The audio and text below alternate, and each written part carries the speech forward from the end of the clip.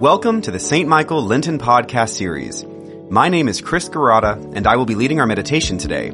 Our theme this Lent is Called to More. This Lent, find guidance and hope in the example of Christ as we are led toward the ultimate hope of the resurrection. The Lord is full of compassion and mercy. Come, let us adore him. Today's reading is from the Gospel of Luke, chapter 18. Jesus told this parable to some who trusted in themselves that they were righteous and regarded others with contempt. 2 men went up to the temple to pray, one a Pharisee and the other a tax collector. The Pharisee, standing by himself, was praying thus, God, I thank you that I am not like other people, thieves, rogues, adulterers, or even like this tax collector. I fast twice a week. I give 1/10 of all my income. But the tax collector, standing far off, would not even look up to heaven, but was beating his breast and saying, God, be merciful to me, a sinner. I tell you, this man went down to his home justified rather than the other. For all who exalt themselves will be humbled, and all who humble themselves will be exalted. Here ends the reading. Today is Ash Wednesday, the first day of Lent. Lent is a journey that we take each year, a 40-day period that marks us as followers of Jesus.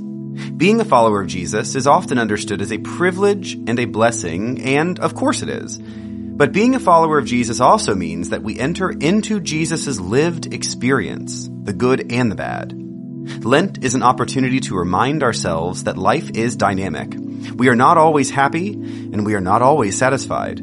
We experience pain and heartbreak and frustration, and each Lent, we are reminded that Jesus experienced all of that too. One of my favorite quotes about church says, a church is a hospital for sinners, not a museum for saints. This pithy phrase gets at the heart of what makes many churches fail, the members themselves. A church is the best place to go when you're hurt, broken, and messy, because a church is exactly where you should experience the incredible healing grace of God. And yet, it's so easy for a church to become the place where you have to act right and look put together. It breaks my heart when I hear that someone skipped church because they just couldn't get themselves together. Church is exactly where you should go when you can't get yourself together. Today, we start a journey into a season that reminds us just how imperfect and vulnerable we are. As we begin this journey, we hear a passage from Luke's gospel about 2 people praying in the temple. One was a Pharisee who believed that he was living right. The Pharisee was proud of his life, proud of his work, proud of his upstanding example. He was so proud, in fact, that he prayed not to be like those who were messy and broken and in pain, especially like the tax collector who was praying right alongside him. The Pharisee reminds me of some prayers I've heard, prayers in which people list all the ways in which they are blessed. Homes, cars, jobs, vacations, and more. These blessing prayers can sometimes slide into ego trips, a long list of all the great things in one's life.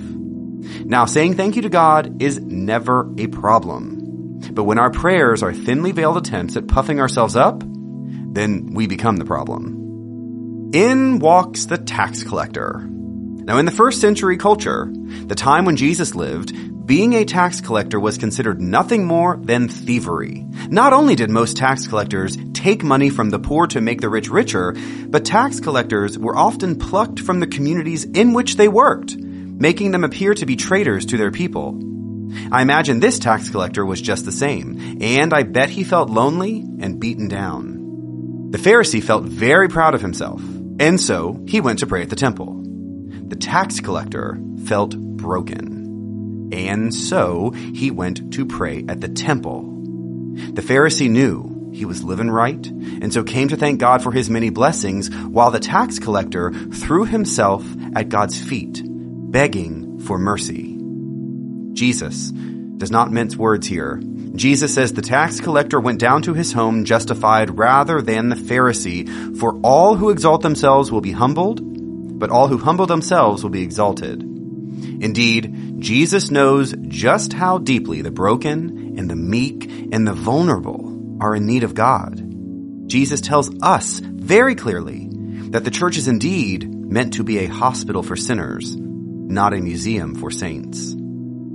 Today, as we begin this Lenten journey together, remember that somewhere behind our show of strength and ability, we are all broken. We are all messy, and we are all certainly in need of God's grace. God knows how we feel. So let us, with deep confidence, lay ourselves fully at the foot of the cross and be healed.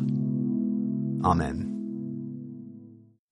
Please join me as we continue with the Lord's Prayer. Our Father, who art in heaven, hallowed be thy name.